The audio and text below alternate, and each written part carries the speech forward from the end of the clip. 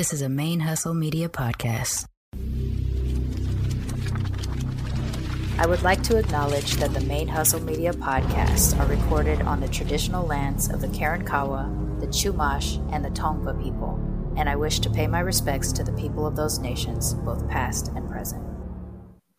Welcome to Blurred Comics, the podcast about blackness and blurred shit from a couple of mixed black blurs. It is I, Blurred Vision.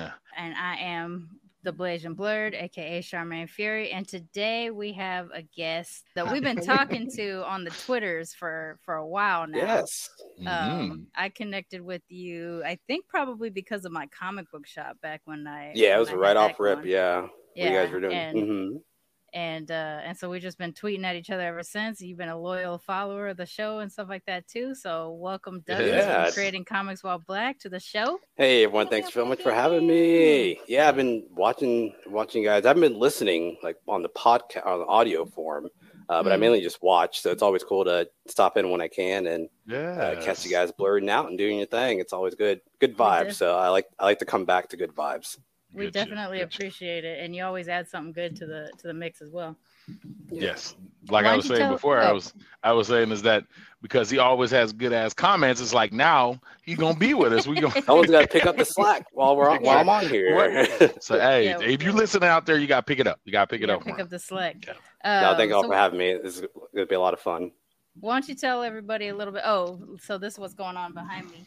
Wait, hold on. Yeah, I appreciate that. Stuff going. Hold on. There we go.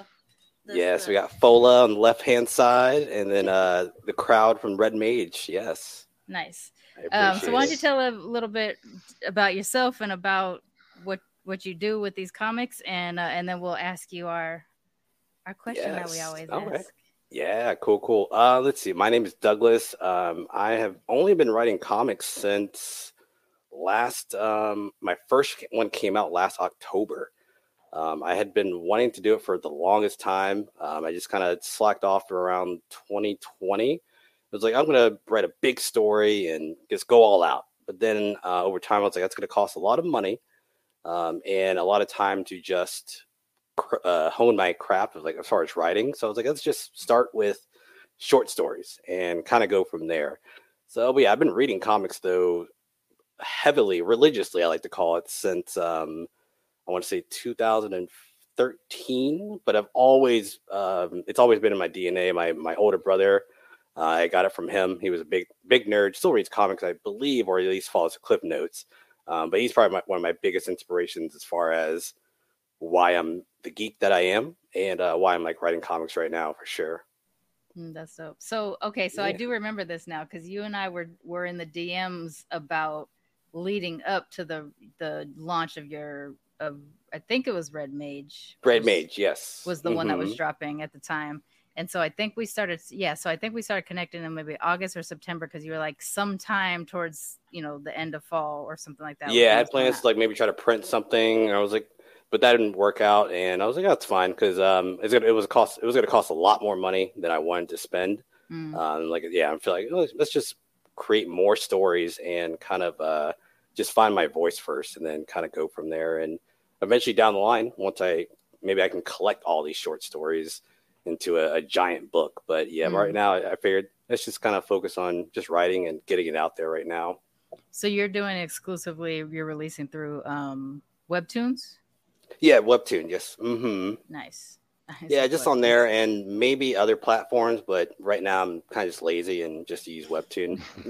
Webtoon, Twitter, it's another platform, Instagram as well. Yeah. Do you get money out of people reading your stuff, or is it just out there free to the public? No. I put it out there for free. Maybe eventually, I think if I ever do collect it, at that point, I will maybe charge for like the actual physical copies of stuff. Right. But as far as digitally, I'm fine with just letting it be out there, and I want people to be able to read it without because I'm brand new still too, so I don't feel like in a way where I should be asking for money just yet as well. Maybe if people ever ask me or say, "Hey, I want to give you funds," I will definitely take it. Right now, it's just like, exactly. But right now it's just like having fun with it, not necessarily worrying about trying to get paid off of it. That kind of goes back to my musical background as well. It's like playing in bands. Like we would essentially just release our music for free, tour, and have like physical copies like vinyl or cassette tapes to sell that way. Okay. I was going to ask if you had a musical background, because I know that some of the panels that I had seen had music in, just a musicality in, when one of them was like even just drawing and there was music in the background. You just like have a musicality in all of the different things. Speaking of music, do you want to sing your little song, Blurred Vision? I would like to, like I always sing do. Away. Sing away. I like to always ask, "What have you done, Blurdy, lately?" Ooh, yeah. It's getting stupid now. I dig it. I'll start off. I haven't, as far as Blurdy, I guess I've been streaming video games lately, just trying to get back into that. I haven't been reading. That's another. I don't really read comics. Like ever since starting creating them, I have a weird thing where I can't read anything because I don't want it to be in the back of my head when I'm trying to create a story. I was say that, yeah. But yeah, other than that, Blurdy wise, definitely video games. Been watching a few OVAs, some like old school like 80s animations. I know you were speaking like the Blasian Blurred. I know you're talking about the Dragon Half. That's all on Amazon Prime. Yeah, nice. I just watched it recently because it was on Amazon Prime. It's goofy, but I love it. I love the character designs as well. It's also yeah, I've been watching a few of those. I love them too. Yeah, they're very inspirational too because like they're such short stories, like 30-minute videos. But it's a challenge to see how the writers can contain and like compact so much into that 30 minutes. That's like a big inspiration for when I'm trying to write these short stories because it's hard to think of a story where you only have 2 pages. So you have to come up with a start and finish and like some sort of payoff, whether it's good or bad. So it's like, it's very challenging. It's another reason I like to do it because it's going to challenge me to really think outside the box. That way, when I do decide to write, a 20-page story, it'll be a lot easier to sort of brainstorm that. But yeah, we get off topic, but that's what I've done, Blurdy. Okay, well, nice. We'll put a pin on it and we'll get back to it for sure. What about you, Blurred Vision?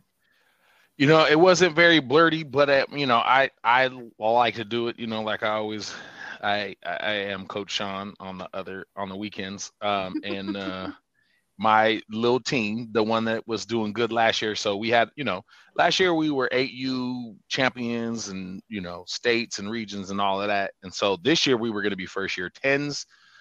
And that means that you kind of, you take a step back because there's girls that are already developed second year 10s and they're bigger and stronger and stuff like that. And actually my team, we went out there and we got second at districts. We lost in the championship, but we are the only silver team that was there because when you're first year, you usually have the stronger girls. They're the gold team. Then there's the silver team, and then there's the bronze team. So we were we were playing all golds. So every district or every place around here, right?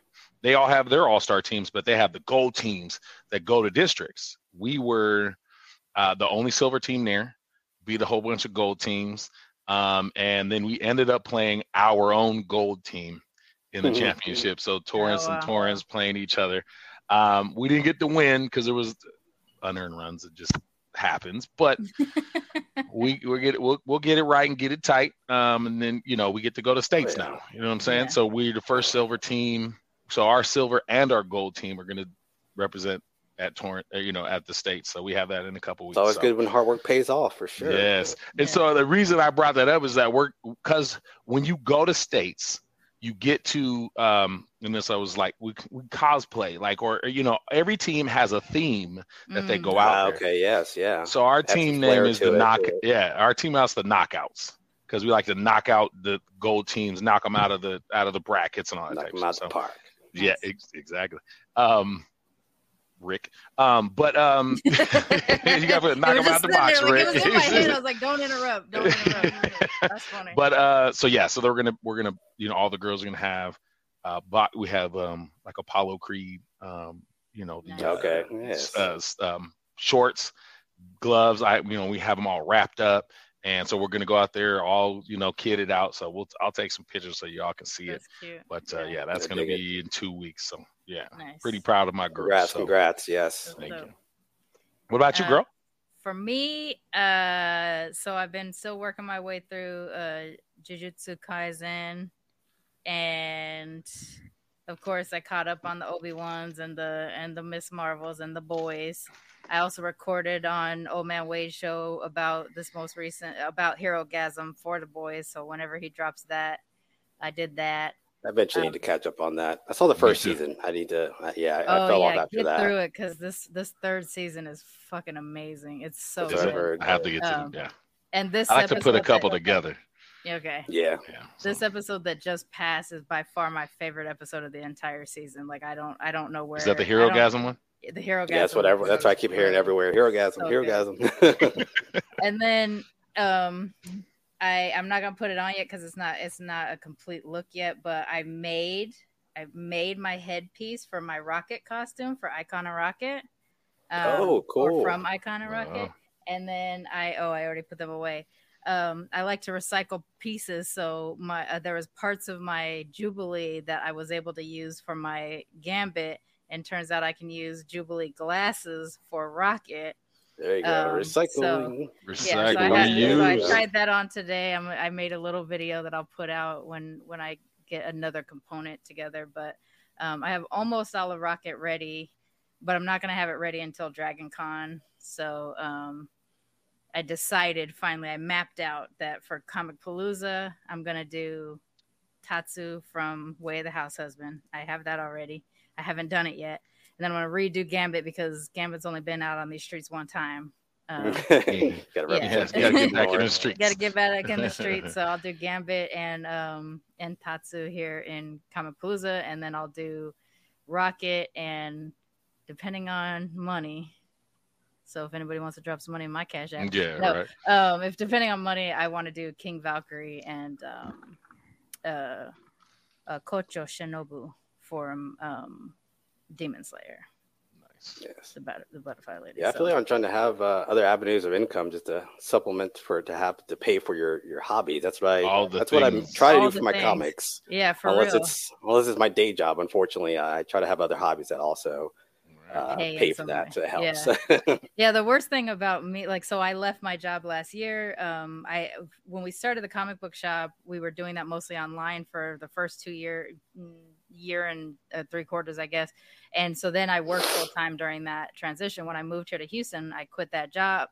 Well, I was working part time for a little while, but I quit it in December finally. And so I've just been living off of what little bit of money I make from Militantly Mixed, which really isn't putting any money in my pocket. It's just paying for all the shows because it costs a lot to produce all these shows. So I need to either stop doing the shows or start making some money. You seem like you're really busy. Yeah, start making some money. And so now I'm trying to figure out, I'm like, oh shit, I actually am finally caught up and hitting that drought. So I either need to get some other form of income or just like people start advertising with the show or something like that, because I'm like, I got 5 looks I want to get done this year because I'm going to Dragon Con and New York Comic Con and Comic Palooza, and I'm like 3 looks short. We got to have something like, have you ever thought about being, that $20 just sitting in your wallet? Yeah. I want to give this to a cosplayer. Send it on over donate to a cosplayer. Donate. I think you'll like my next story. It'll have to do with cosplaying. So I think you'll enjoy the next one. Yeah. Nice. Yeah, we can do some kind of like ASCP or ASPC commercial where it's just like all these poor little cosplayers with like half costumes put together. Have you seen somebody that looks janky? Yes. Gambit only has one glove. Like, have you seen somebody at a con and they look janky as fuck? You could help that. You could help them. Actually, it's also a thing that one day I just want to put together a whole bunch of like hygiene packets and just like chuck them at people at Comic Cons. Like, antibacterial wipes and deodorant, some shit Yeah, like that. Okay, one of the reasons so why I'm not rushing to get out there to a lot of cons right now. It's just like they're rushing to get open. I'm like, maybe not just yet. No, just When's the yet. last But I time might you've been try to to. cons before? Yeah, I've been to when I lived back in Oakland, Ohio. I went to a couple there. Mm. I don't think I've been to one in Texas yet. We probably would have went to a few, I'm sure, but everything's been still kind of a little icky since everything's going on. But I think we might end up going to the big Texas Comic Con here in San Antonio in October. Oh, okay. I was looking at that, so that might be the one I try to venture out to. Yeah, I maybe did Comic print some Palooza postcards. Yeah, you should definitely try to get try to them promote out some some stuff. Get yeah, a exactly. QR code on there or something like that. Yeah, that should be good.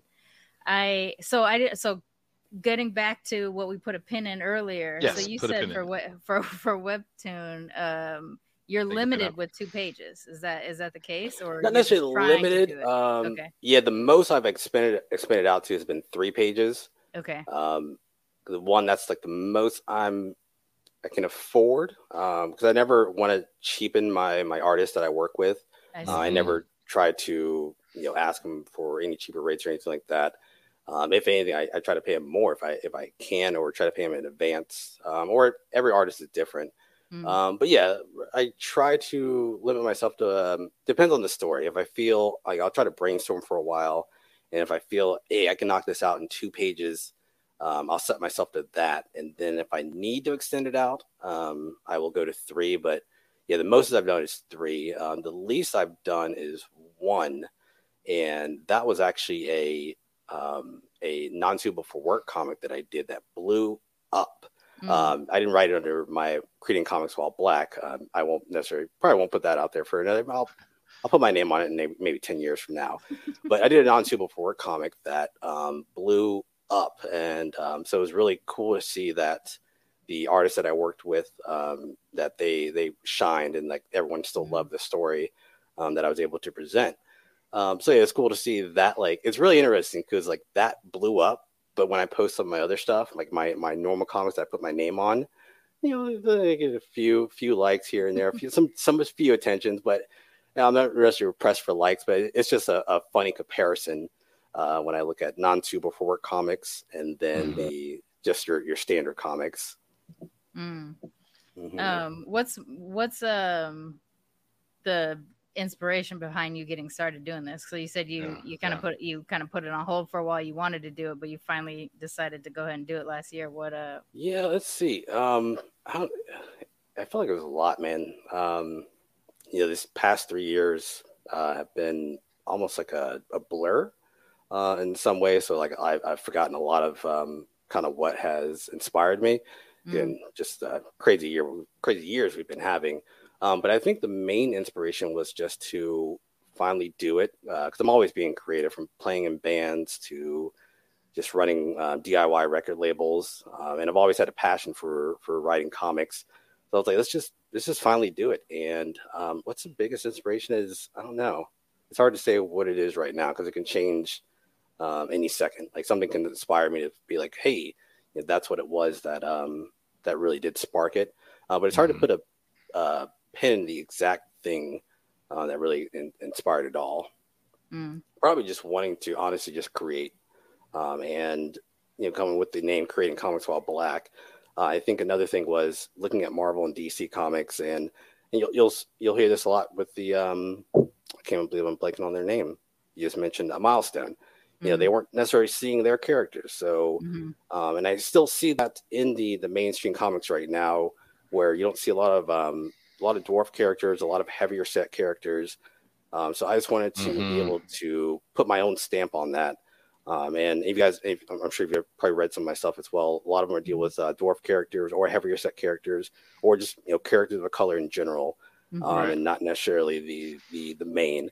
And a lot of people are doing that as well. But I like to also think I'm a little bit different, where I am trying to work with different artists on each one and have my own feeling, even though it's all one part of one universe. I still want to continue to branch out to work with, and all my artists I work with are artists of color as well. So I want to continue to branch out and work with all of them. And continue to show. Another reason too is show the talent that a lot of people don't see, Right. as well. So yeah, I mean, we Yes, talk yes. about representation matters like crazy on all the stuff that we do. So like it goes beyond. And now, you know, I mean, I wish we had talked before, because I probably would have invited you down to be on my panel at the BIPOC Book Fair, because that's what we were talking about, like at all levels. It's not just that the characters on the page are black or brown. It's also Right. that who's writing it, are they black and brown? Exactly. Who's drawing it, are they black and brown? Or who's producing it, who's distributing it, are they black and brown? Because the way we move is just different than the way the so-called mainstream does. So we want to make sure that we know we're getting it to our tribe, you know?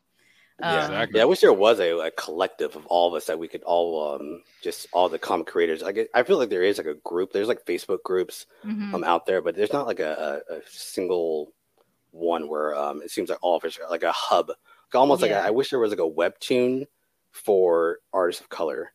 Because I feel like a lot of the webtoon stuff they promote, unfortunately, is not people of color. Sure. A lot of the promoted posts, unfortunately. So I wish we had something like that. For me, what I've always heard with the webtoon comics is predominantly queer comics is where is the group of comics that I've seen, or that someone said, oh, I have a they promote just a little bit of everything there for the most part. Yeah, but yeah, not in terms of necessarily queer people of color or anything like that. So one of the things that I thought recently, you know, it's one of those things where you get so used to reading certain stuff that you get so used to not seeing yourself in some way, shape, or form that like when you do finally see yourself, you're like, wait, what happened?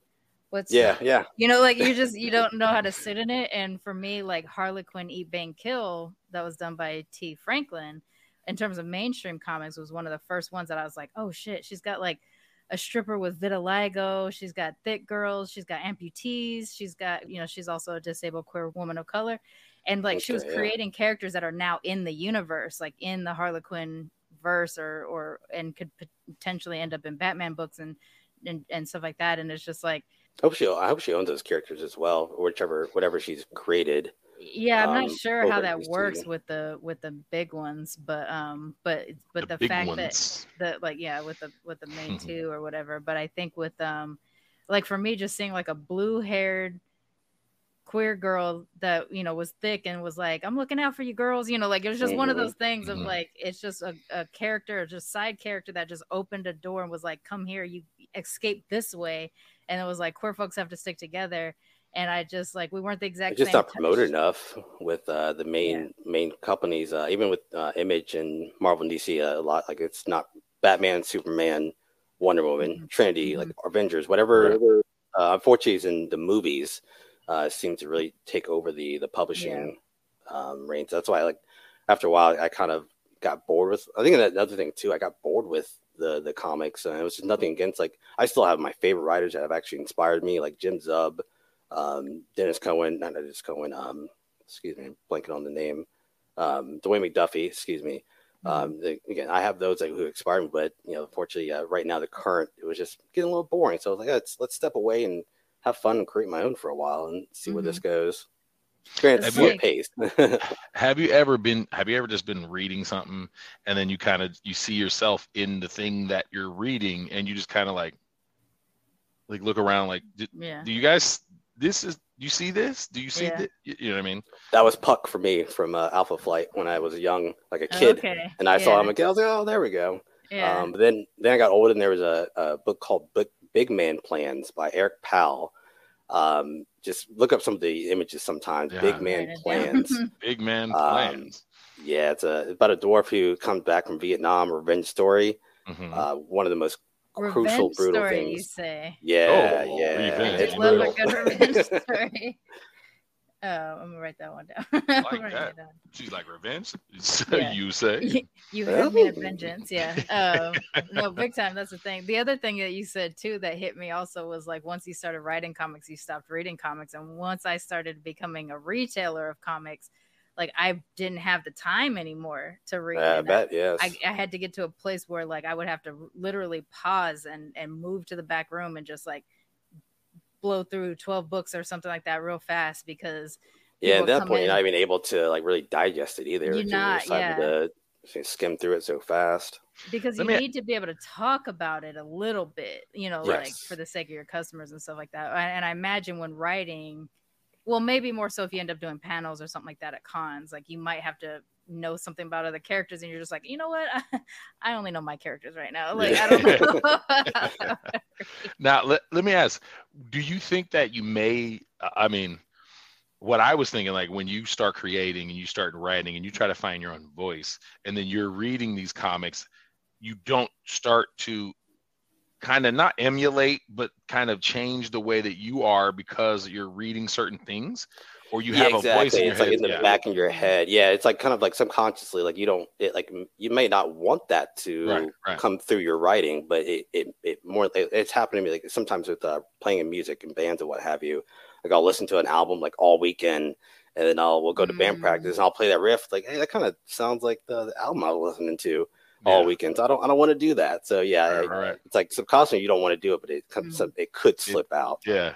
I wonder how often that happens, because you hear all these lawsuits like from like independent artists are suing bigger artists because bigger artists got famous with whatever song they've done, but a smaller artist was like, I sent my track to them, like I have the masters. And it's just like, and it could just be something where like it just is an earworm and you might not even connect to it. I imagine that with writing as well. Like there could be, you could just have something in the back of your head that kind of inspired you, and the next thing you know, you've almost, word for word or panel for panel mimic. Luckily, I haven't done the thing where like I've thought of my idea and then like it's on a television show or a cartoon or something. Like luckily that hasn't happened where I've been like, oh, now I have to erase that. Yeah. So luckily that hasn't happened just yet. Or just say something like, well, as the Simpsons would say, and just leave your panel in there. No, just whatever it is. That's probably like a Family Guy. You know how like Family Guy is just like always like, okay, I have a joke, and then you're like, fuck, let me just put the joke from somewhere else. Something else that adds to that. Yeah. It's always a flashback. Yeah. So speaking of just not really seeing yourself, besides the Puck character, how often do you see some sort of representation, positive or negative? Because I think sometimes there's like a negative representation, but you still kind of see yourself in it, and you're just like, I'll take it. Especially growing up like in the 80s and 90s. Yeah, for sure. That was a big thing for me, probably. Were there other things that you saw that gave you a little bit of yourself? All for the better for the most part. I mentioned big man plans. That could have been borderline. Like that easily could have been something where it was offensive and derogatory. But Eric Powell handled it so well, and it's still one of my favorite stories to date. But there's Puck as well from back in the 80s and 70s and what have you. And then there's also Anna Marie Cohen. Anna Marie Macarone.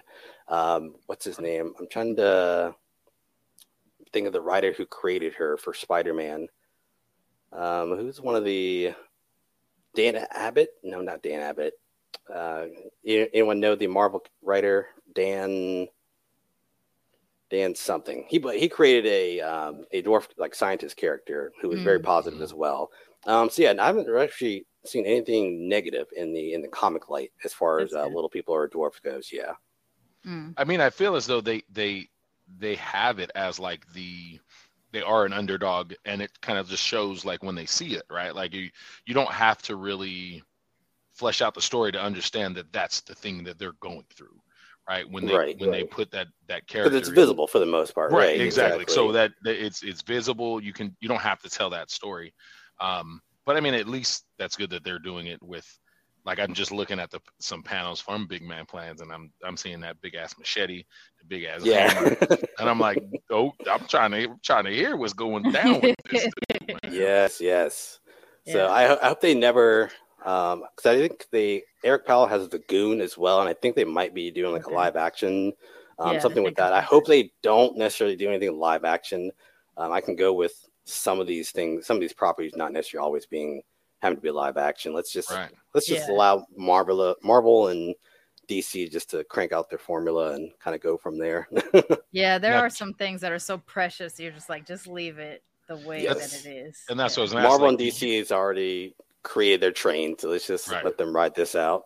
That's what I was saying. Like with representation, do you think that we should be represented in those larger rooms, or do you think we should always keep our niche rooms and then kind of, hey, guess what we got too? Okay, yeah, I mean it's cool. Y'all can stay over there, but guess what? We got No, some I'm shit all too. I'm all for both. Mm.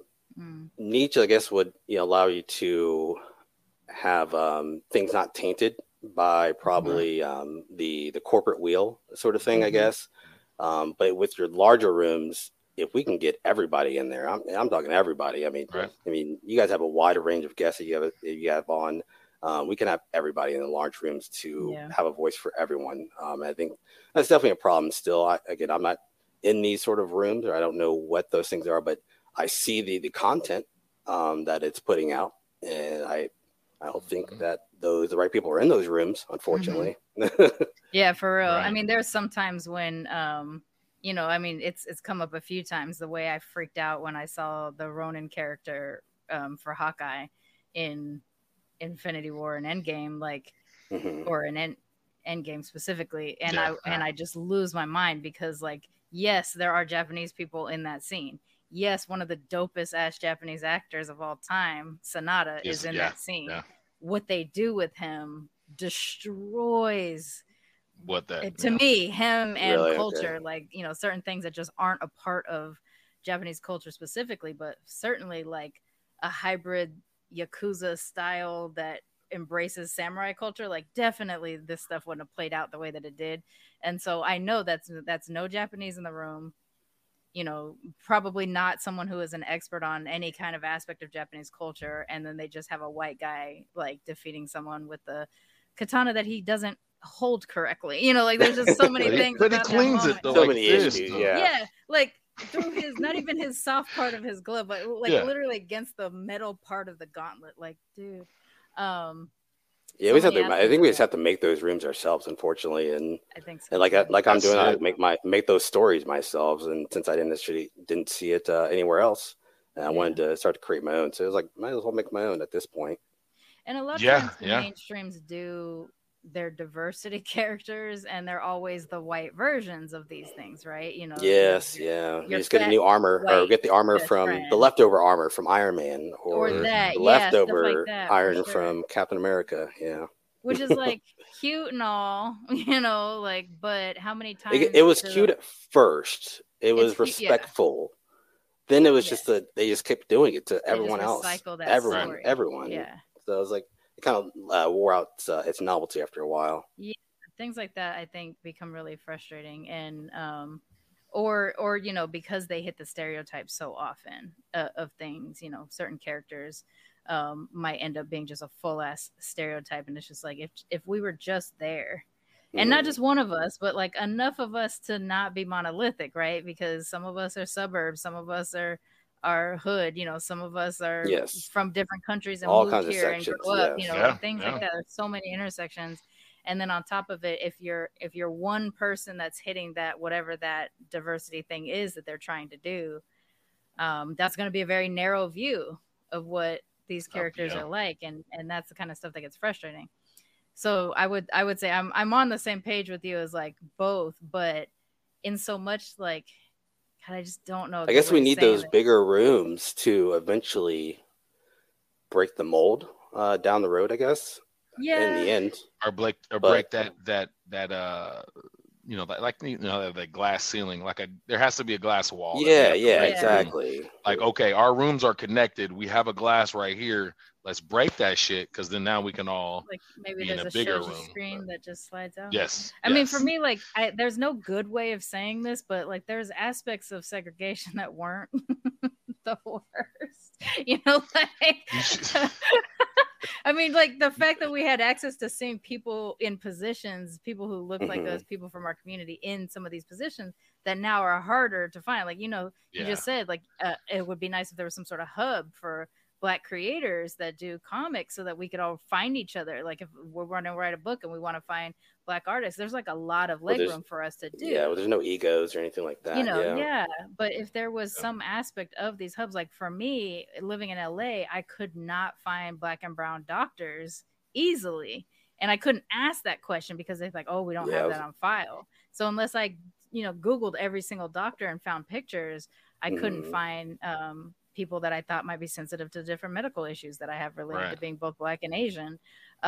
Here in Houston, it's a little bit better. I can find Black folks. I'm never going to find a Black Japanese doctor, but, or if I do, I will never move. But, like stuff like that, like, whether it's comics. Yeah, from the one, and you will never let me go. But like, for any kind of creative thing, having access to each other, I think is equally as important. So there's aspects of this that I would prefer to be closed because I think that's a difference of like Black Panther. It was done on a grand scale. It was done in major corporate things, but for the predominant creative team was Black folks. So yeah, I wish there was so much that could have been done with that movie for sure. I wish Marvel would have done a little bit more as far as not just. I think I'm thinking as far as like fundraising goes, or they could have been doing something behind the scenes, but I would have liked them to do more than just here's Black Panther, all the cast being Black and what have you, writers being Black. I think they could have done just a little bit more as far as just instead of showing the show and tell. I wish that could have been done a little bit more done for fundraising wise, or just something to show they actually care. Fundraising for the community, for the community and stuff like that. Okay. But again, it could have been stuff like that. Could have been done behind the scenes. We don't know those sort of things, but I just hope things like that are happening. I would hate for that to be the burden of any brown version of it, to always be the one that has to do it. Like they should do, if they're going to do that, they should do that every for time. The big movie, like for the end games and the Avengers. For everything. Yeah. Regardless. Yeah, for sure. Yeah. Across the board. Yeah. But that's something, unfortunately, they don't really do. It's more about the money machine wheel. Because they're not worried about that kind of stuff and the production of it. And, like it does tend sometimes to be the burden of Black people in power to end up doing that versus spread that shit around. Put everything on us, yeah. Yeah. True. But I think like there's different versions of it. I mean, I think the Black version of something is always kind of the first one to get out there and to kind of test things out, and then it kind of works its way through, kind of like Black Panther begat Shang-Chi, and now we had Steel. we had Steel for yes. Blade, Meteor Man. Of course. I mean, Blade kicked it Blade, off. Yes, for sure. Hey, I watched Meteor Man. All Man. Respect to Meteor Man. Yes. Meteor Man. I mean, Meteor Man. Robert Townsend. More respect for sure. Robert Townsend did. Hey, listen.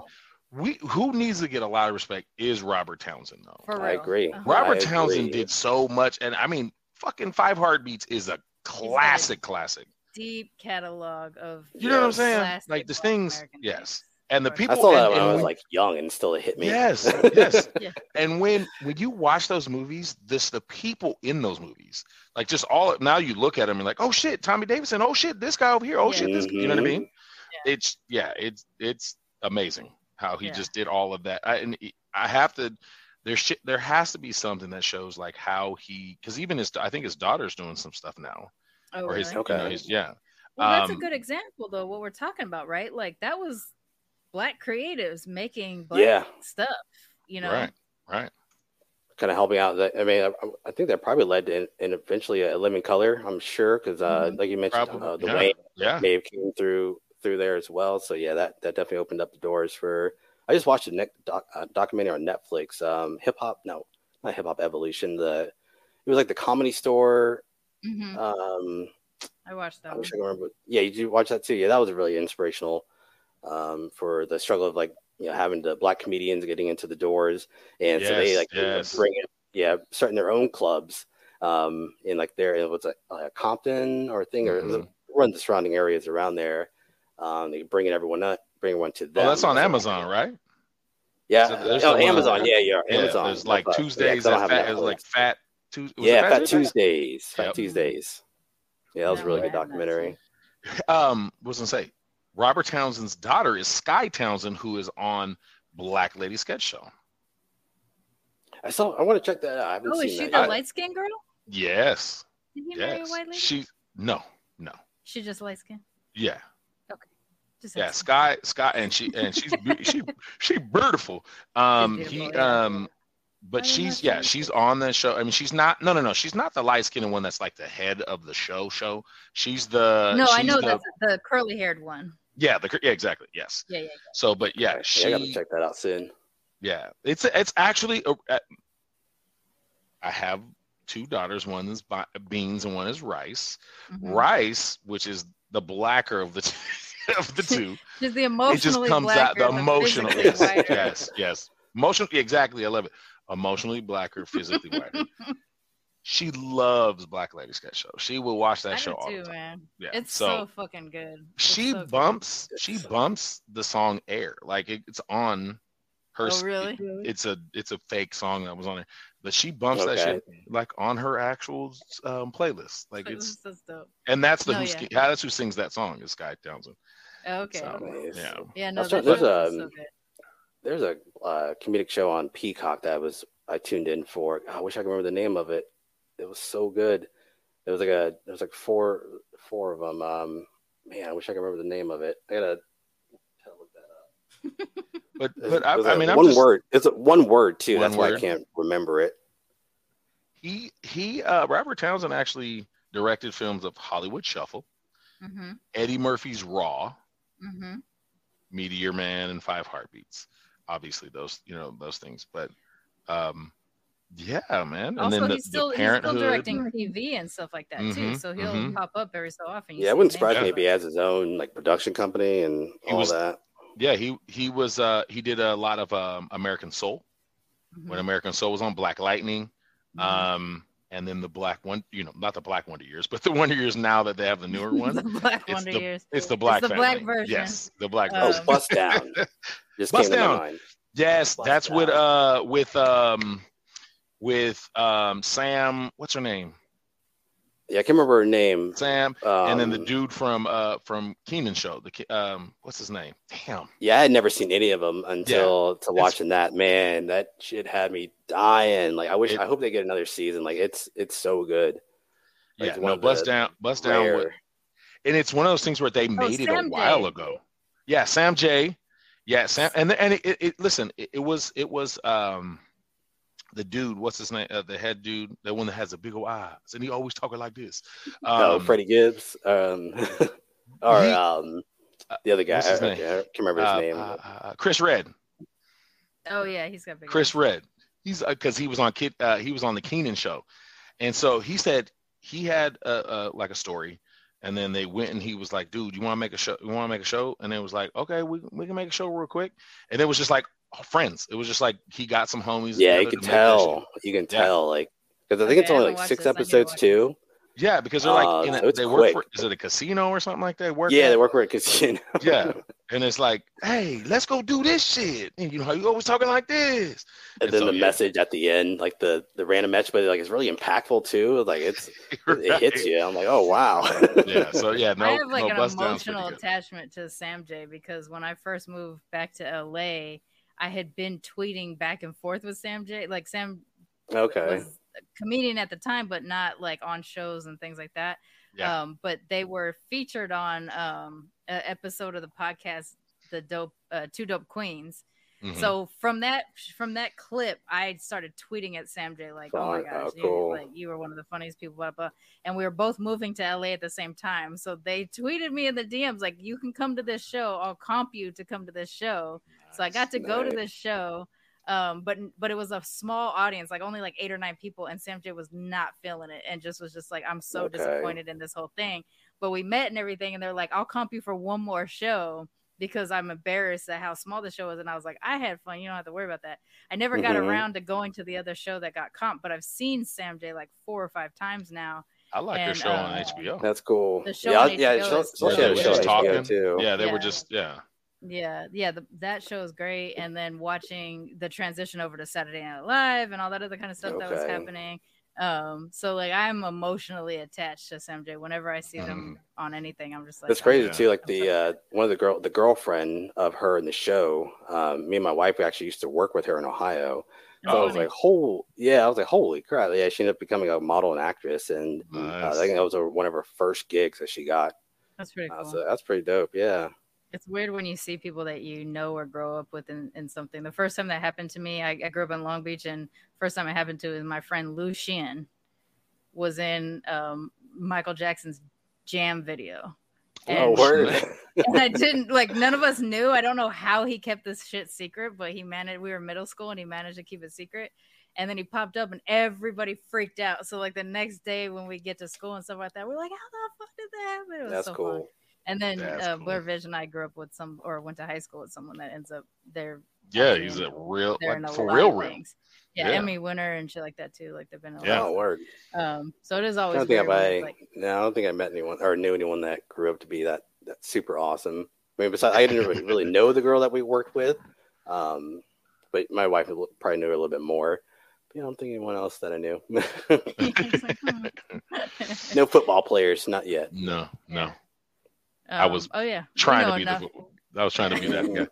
Yeah, we know a few people that end up going pro in doing some form or another. I mean, arena ball for you and some of the folks that we know, but like NFL for some folks too.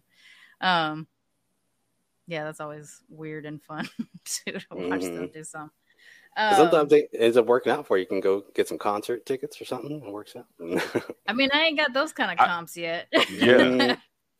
But it's like it's funny because like when you do stuff like that, you're always like I want to support them.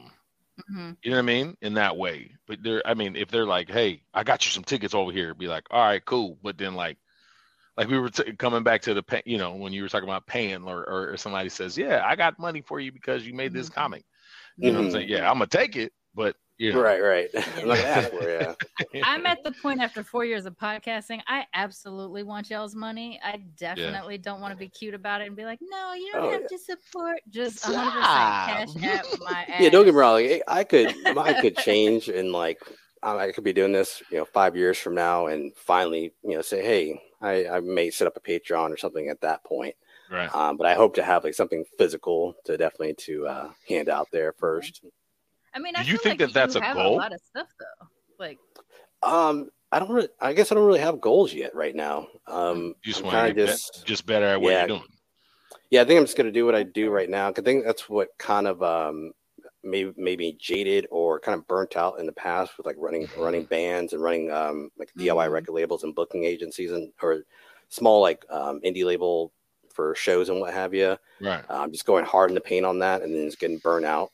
So I was like, let me just have fun with it and do it as it comes. Because I have 3 artists right now that I work with that I love working with. So like I'm also like not eager to have to go through finding another artist. And because sometimes that could be fun and challenging and annoying at times. But fun and challenging. It's all part of the hustle. And you kind of just go with the flow and you learn.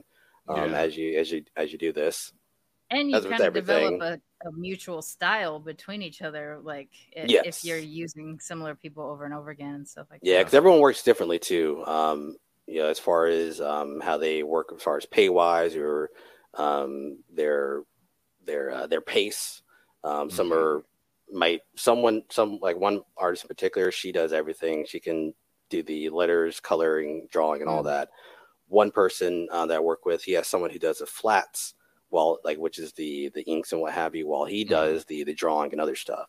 So everyone's a little bit different. So it's kind of finding their groove and working with that group essentially. Have you managed to get a physical copy just for yourself of any of the things that you've done, or? Oh no, I'm thinking about maybe printing some postcards soon, just like promo postcards as eventually, because I'm doing like a workshop here in San Antonio next month, which is in 2 days almost. This year's flying by. July, and then if I end up doing the Comic-Con, I know. If I end up doing that Comic-Con, I think I want to have some promo stuff just to hand out there. Be like, hey, go feel free to read my comics online. That's more eyes, better. When we go to cons, because we haven't exhibited at any of the big cons yet. We've only just showed up as press, I guess. We've passed out postcards for people to listen to the show and shit like that. That's a perfect way to get your foot in the door at this place, so you can eventually get a panel. Just keep working that press, I'm sure. Yeah, I have a panel. I'm going to be on a panel for Comic Palooza about podcasting while melanated, and nice. I don't know what panels I'm going to be assigned yet, but I just got accepted to be a moderator, like a conference moderator, so they could plug me in wherever they want me at ColexaCon, which is a queer geek lady con that's happening this summer. So those are my first con panels. I've done like other things, mixed race things or book fests and stuff like that as a retailer and things. And then we did the Black Nerd Expo in San Diego. 1 year physically, 1 year virtually, and hopefully we'll do that again in the coming years. Yes. Yeah. Actually, there's another one too. We'll talk about on another thing later. That's coming up in the LA area, I think. That's all Black run. The nerds and hip hop folks that we met. Yes. Yeah, they're doing something. So yeah, I think things like that, finding opportunities to do stuff like that, and just I hope I'm going to definitely support you guys. I love what you're doing, and the fact that you are giving all these voices to come on here. And you guys speak your mind as well when you don't have guests. So it's always fun just to see what you guys have on your mind and see what's happening in the world of comics. It's so funny because when we talked about it, we were just like, we're gonna finally, like, it'll force us to read comics. It like we'll be obligated. We'll we're gonna start. This is a way we can train ourselves to start doing this nerd shit that we used to love doing, but he's got kids and softball, and I got 11 billion podcasts and stuff like that. We never get there, bro. Like, we just sit there. We end up having just a regular ass talk, and then when we have guests too, the just learning shit from other people has been fun. But we've met some shit as well. Dope people doing this. Like, we met Vita Ayala. I've had a chance to meet Stephanie Williams. Fool Richardson. Like, there's just people that I now have had connections to. Yeah, it opens up doors and avenues. It's so fun. Just reach out to people. You never know the response you'll get. You can maybe reach out to Reginald Hudlin, and you never know, he might actually come on. I have I have 1 degree of separation from him too, because he knows my former business partner from the comic book shop. So right, okay. They ended up doing a live stream together, like right around the time I was transitioning out. They did a live stream for the comic book shop there as well. But bring him on over here too.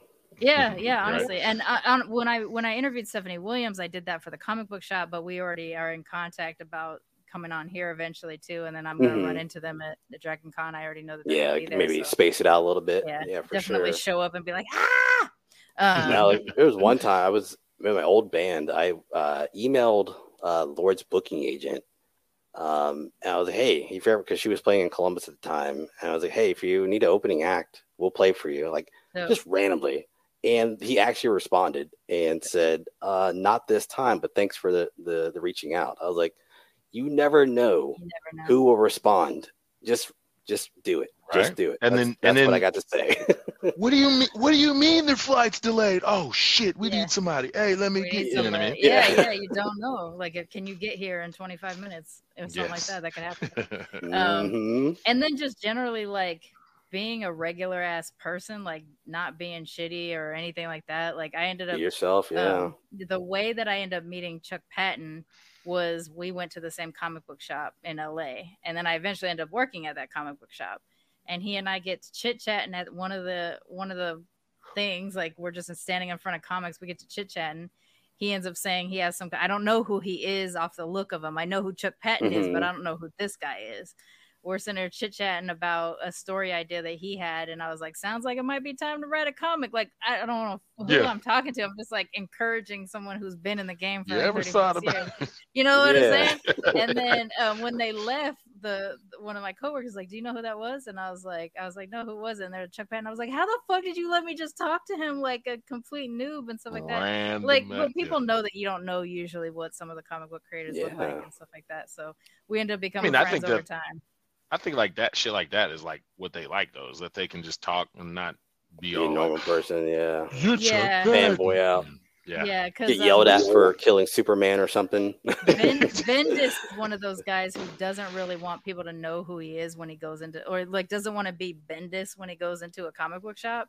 So like when he's so recognizable though. He's recognizable, but like when he would come in, it would just be, it's not like avert your eyes like Prince or anything like that, but it's just like don't be a fanboy, don't be a fangirl, like just let him do what he does. Just let him move around the building because normally. They start out as being nerds too, right? Like they want to write comics because they read comics, and they also want to have the comic book experience. Just because they are who they are doesn't mean that they don't want a safe nerd space. So there's a few. He's actually one of my inspirational dialogue writers as well. He was there's the New Avengers stuff was very quippy.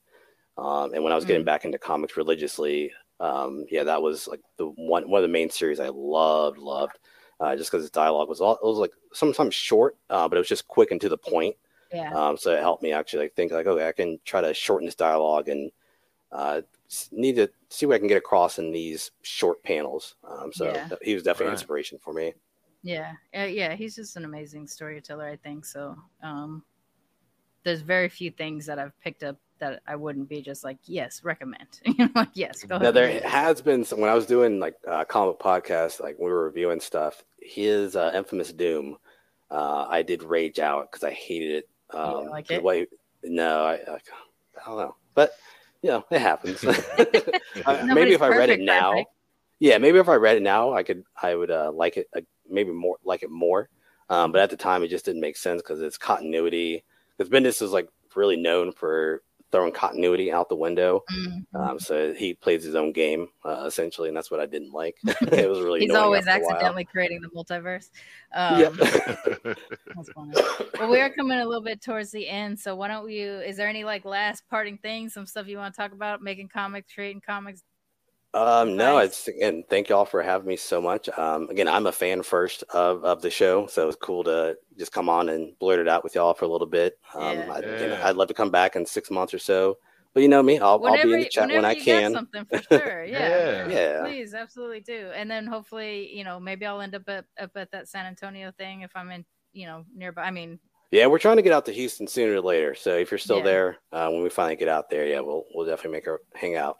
Yeah, we'll definitely go to the shop if you want to go. If check that out when you come down here. But we can meet up for sure. We can meet up for a cup of tea or something.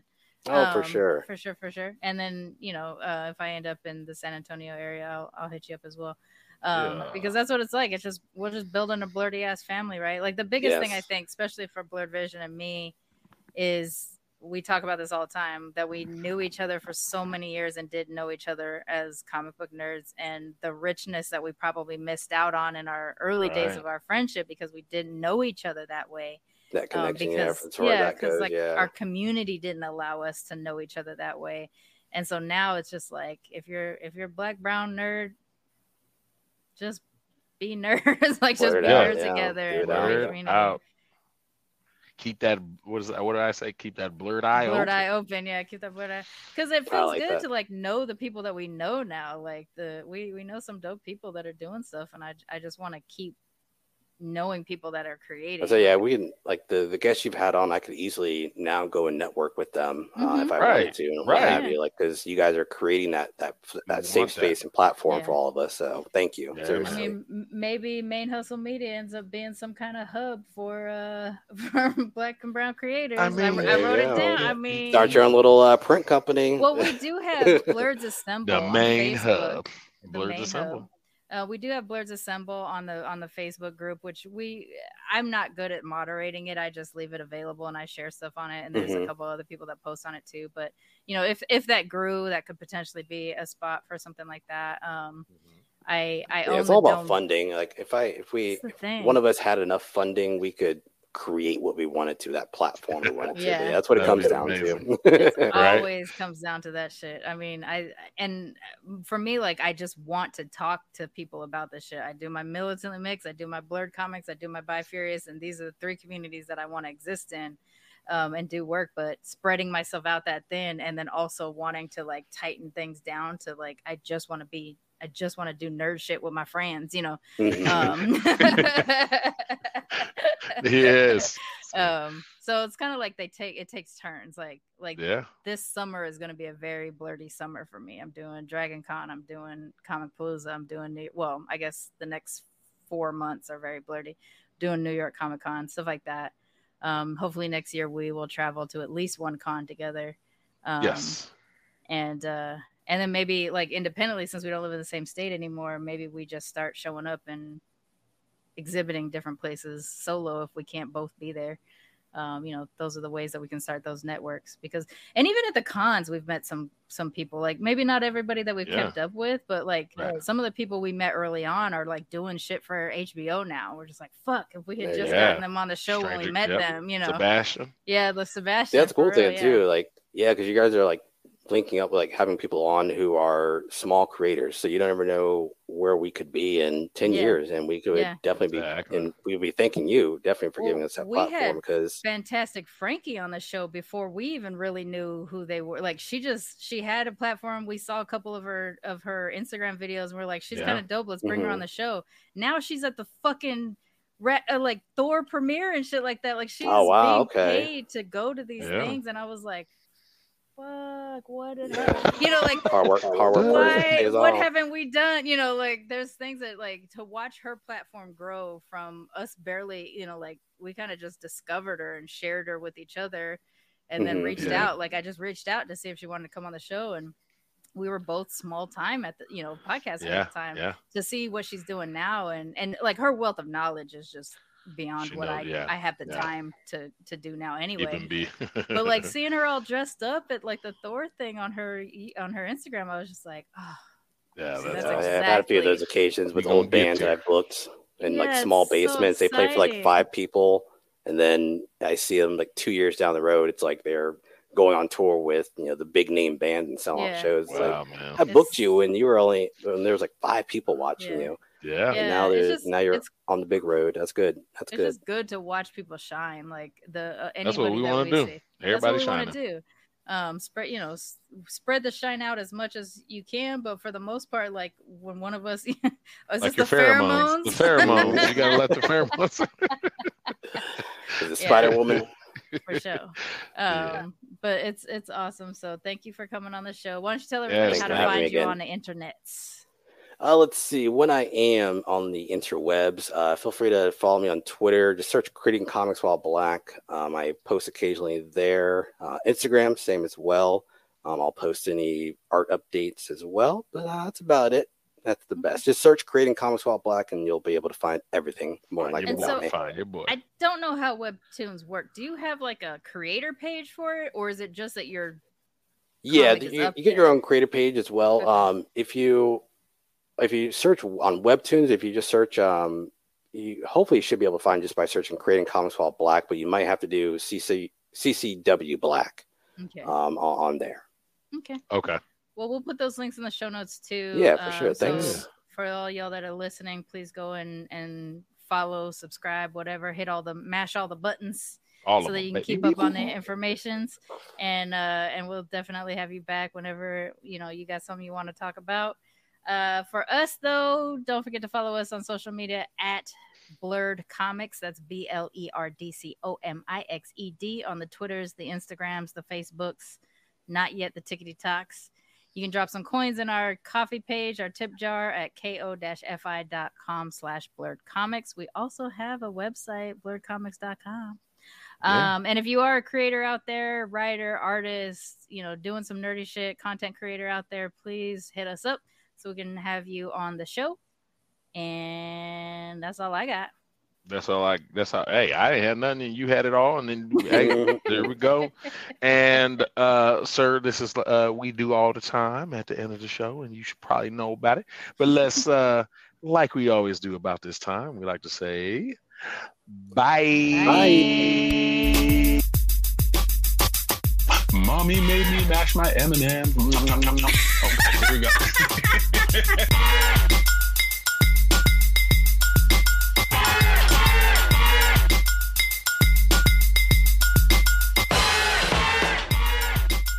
Blurred Comics is a Main Hustle Media podcast, co-hosted by The Blasian Blurred and Blurred Vision. Produced and edited by Charmaine Fury. Music is Run Brooklyn Run by H-Wood Players. If you like our show, please drop some coins in our tip jar at ko-fi.com/blurredcomicspodcast. And don't forget to subscribe, rate, and review on Apple Podcasts, Google Play, Spotify, or your favorite podcatcher. Peace, y'all.